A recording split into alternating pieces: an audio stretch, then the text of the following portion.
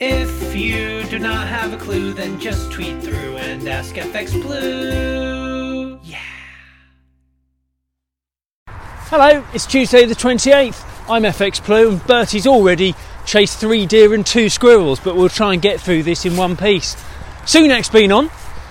He met with EU President Ursula von der Leyen yesterday. The plan was to finalise the agreement on how trade will be treated with the UK and Northern Ireland, and it all went rather well.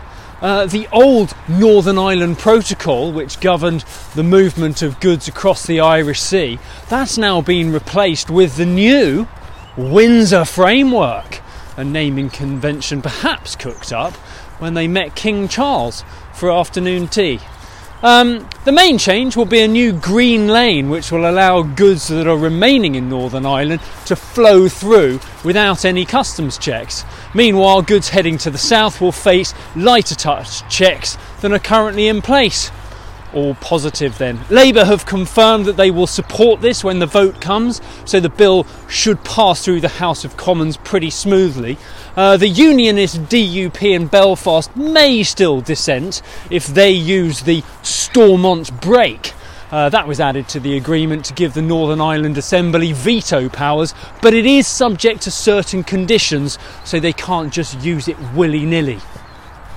Over in the US, there are still discussions, debate and disagreement over whether the Fed will engineer a soft landing for the US economy. Fears of a recession do remain, even after the Fed tapered their last rate hike to 25 basis points at the last meeting, and we had a very strong non-farm payrolls in January. The next payrolls data is due out on Friday the 11th. That will give the Fed plenty of time to digest the data before their next meeting on March the 22nd. In the market, the dollar index gave back all of Friday's gains, falling to about 104.55 as sterling was buoyed by the Brexit agreement. We rallied to 120.55 against the dollar and about 113.75 against the euro. And we held on to those gains overnight, so we open around those levels this morning.